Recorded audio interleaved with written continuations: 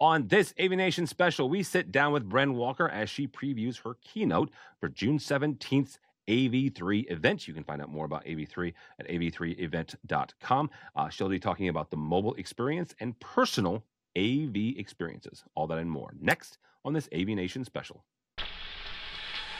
The network for the AV industry. What are you listening to? This is AV. This is AVNation. This is AVNation. This is an AVNation special, previewing AV3 with Bren Walker. It's Tim Albright with AVNation, the AVNation special, taking a preview of AV3, our event, virtual event happening with AVIXA and our friends over at AV Network and SCN, System Contractor News. With me today is Bren Walker from Kierkegaard. She is a partner there, and she is going to give us kind of a preview and overarching of her beginning keynote. Welcome, ma'am. Thank you. Welcome. I'm happy to be here. Thanks for having me. Absolutely. June 17th, you get to see Bren for the entire segment. But first, if people aren't familiar with you, how did you get involved in AV? Where have you been? You've got a very impressive resume and background. And then how did you get involved in Kierkegaard? Thank you very much. I'm a relative latecomer to AV in that I've been at Kierkegaard for just 8 years. Some of my colleagues have been at the firm for 20 and 30 years. This is a field that's highly specialized and people tend to stay, particularly if they get to work in the performing arts as we do. I began my career working in the music industry. I spent a decade working at labels like Island, A&M, and Virgin Records. I was an artist and repertoire director, so it was my job to be a talent scout. I went out, found bands, and made records and toured quite a bit. So I've been in a lot of venues. I've had a lot of experience with venues. I've had a lot of stripes from touring experiences and being on the road and dealing with AV systems. And after I spent 10 years in the music industry, I spent a decade working in Silicon Valley. I started a digital music startup. My first client was Napster. I also worked with MySpace, Facebook, and a number of different platforms on digital music integration. Did e-commerce initiatives, and spent some time working in mobile apps. So I produced the first mobile app that was advertising supported in Apple's store. It was an app for the Lenovo sponsored for the Olympics. I went on to do mobile apps for MSNBC, Motor Trend, different magazines and news partners, television broadcast. Over the course of my career, you could say that I've been a producer of sorts. I've produced different things. I like to think of myself as a catalyst. I try to make things happen and to make change where I can. I joined Kierkegaard in 2013 as a strategist to help them with the change in ownership from the namesake Larry Kierkegaard to the next generation. And that turned into an examination of what that business was all about.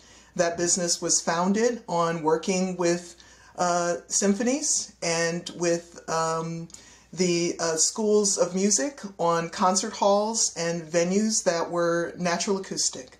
Some of my colleagues might even say that there was a period of time where AV systems were a necessary evil that they tolerated. Now, everyone recognizes that we're a generation of digital natives coming up now. Our generation, those of us who are professional in the field, if we haven't taken to what's going on with technology, we're finding ourselves left in the rearview mirror. So we have to be forward-looking to be in this field. And technology is dominating what's happening in the performing arts in terms of the future and innovation. It gives us the most potential for what artists can do next within a space beyond the four walls of the architecture. So I've spent my time at Kierkegaard moving the firm into spaces and projects that have more technology in them, where we work to complement the natural acoustics. They're still going to be as great as they ever were for performing arts spaces, but to expand beyond that and to define the venue beyond the physical venue. So we're focused on the digital venue. That's the 2D experience of live streaming and video, and the 3D venue, which is virtual augmented mixed reality. Well, and talk about that for a second, because it's a fascinating time to be here, right? We've all kind of experienced different intersections and different important times and keystones in our careers.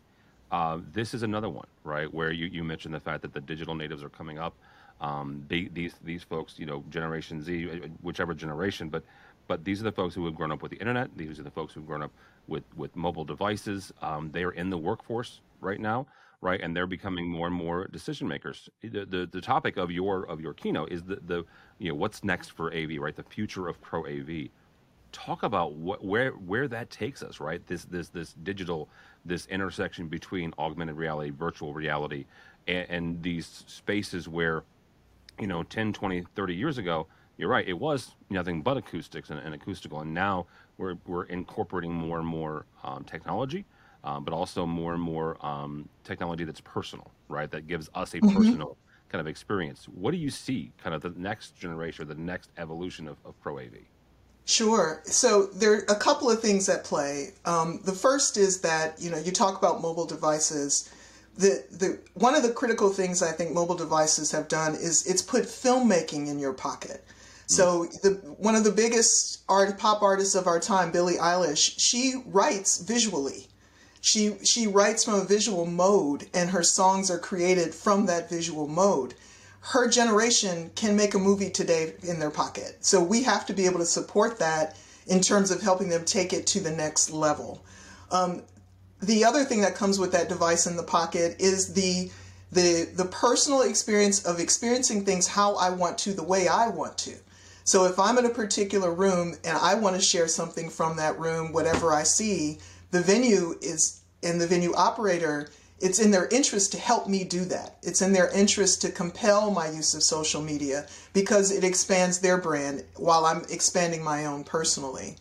At last year's InfoComm, in one of the keynotes, there was a discussion about how codecs have gone from hardware to software, and we've now crossed that Rubicon of having more than 75% of our codecs being software-based instead of hardware-based.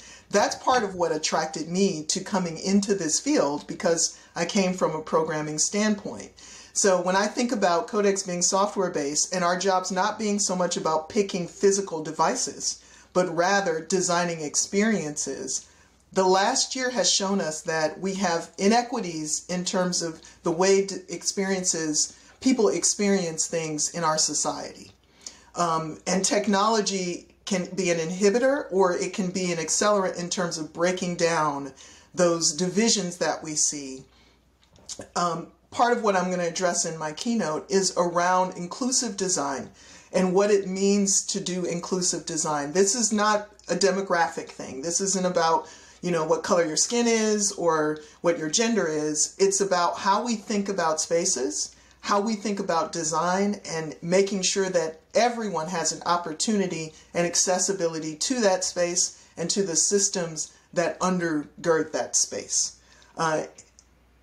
Getting at inclusivity, in my view, addresses how we in our field can come at the social problems at what is for us a very mechanical level and practical level in terms of how we design projects, but can have a bigger impact in terms of how people feel when they come into a space. For people to feel like they belong there, we can actually design systems that help people get that sense of belonging.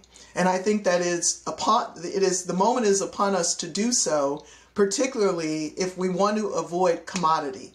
If we want to avoid what we do becoming commoditized and people simply looking at the cost per bit of metal, the best way we can do that is to shape experience. That's actually a really, really great point, is shaping the experience. Before we get out of here, I want to highlight something you said, and that's this last year has really kind of highlighted and put a spotlight on some of that technological inequities, right? Talk for a second about not just what AV can do, but quite frankly, as society at large. I'm not going to talk globally because different, geopolitical and each country is different. You and I live in the U.S., you're in Canada. Both of our countries, both countries can do different things, but from a local community level, right? I'm in St. Louis, different. In St. Louis is one of those places where there's as much rural as there is, city, dwelling, and then everything in between. what can local communities do to kind of overcome some of those technological inequities and to help those folks who don't have that connection, who don't have that connectivity, or don't have access to certain technologies? I think that it's really with local communities to shift their priorities. You know, in the 20th century, the early part of the 20th century, you had these titans of industry in steel, oil, across manufacturing. Yeah. And wherever they were, they said, in order for us to be a real city, we've got to have a symphony and an art museum and an opera and a ballet.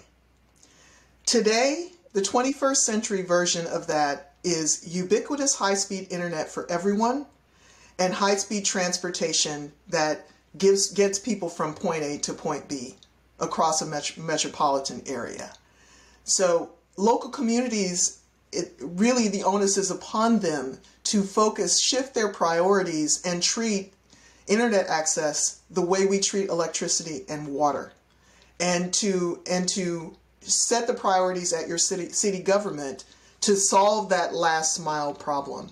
Then there are some bigger issues we can get into in terms of how larger corporations could help us solve the last mile. But I think we're going to have to see what happens in terms of some changes at the FCC in order for that to go down. Absolutely. And that's another conversation that you and I can have all day long. Mm-hmm. And I would start about mesh networks, but... Well, mesh networks and citywide internet and all that. I mean, there's a lot that we could go down, and it's a fascinating conversation to me. But yeah, absolutely. And even just getting people to think about their hotspot technology that they have on their device, and how they might share that, right? Yeah. You know, if we think about how we used to have projects, there are projects I'm sure that are still going on at an academic level where people share their computing power when they're not using a device. They give their computing power to a project. The old SETI project in the 90s was one of those. The same thing could be happening with broadband access, where if we have excess access, we share that with other people so other people can get online and get past that last mile problem.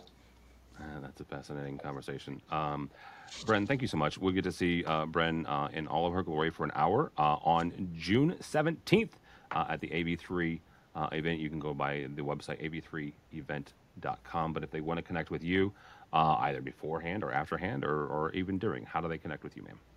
You can connect with me, bwalker@kierkegaard.com. I don't have social media. I just don't have time for it. I gave up my Facebook account, Twitter accounts 10 years ago and haven't looked back. You can also find me on LinkedIn, though, Brenda J. Walker. So that's another place. But email is always the best way, bwalker@kierkegaard.com. I look forward to connecting with anyone who's interested. Very good. Bren Walker from Kierkegaard. Again, you can check her out June 17th with me and Megan Dutta and our friends over at AVIXA as well. June 17th is the AV3 event, av3event.com. You can register completely free. We don't have the CTSRUs quite yet. They've been submitted, but most likely somewhere around 5 CTSRUs, probably 4.5, 4.75. So all that and more at av3event.com, or you can check out us at AVNation, avnation.tv. That's avnation.tv.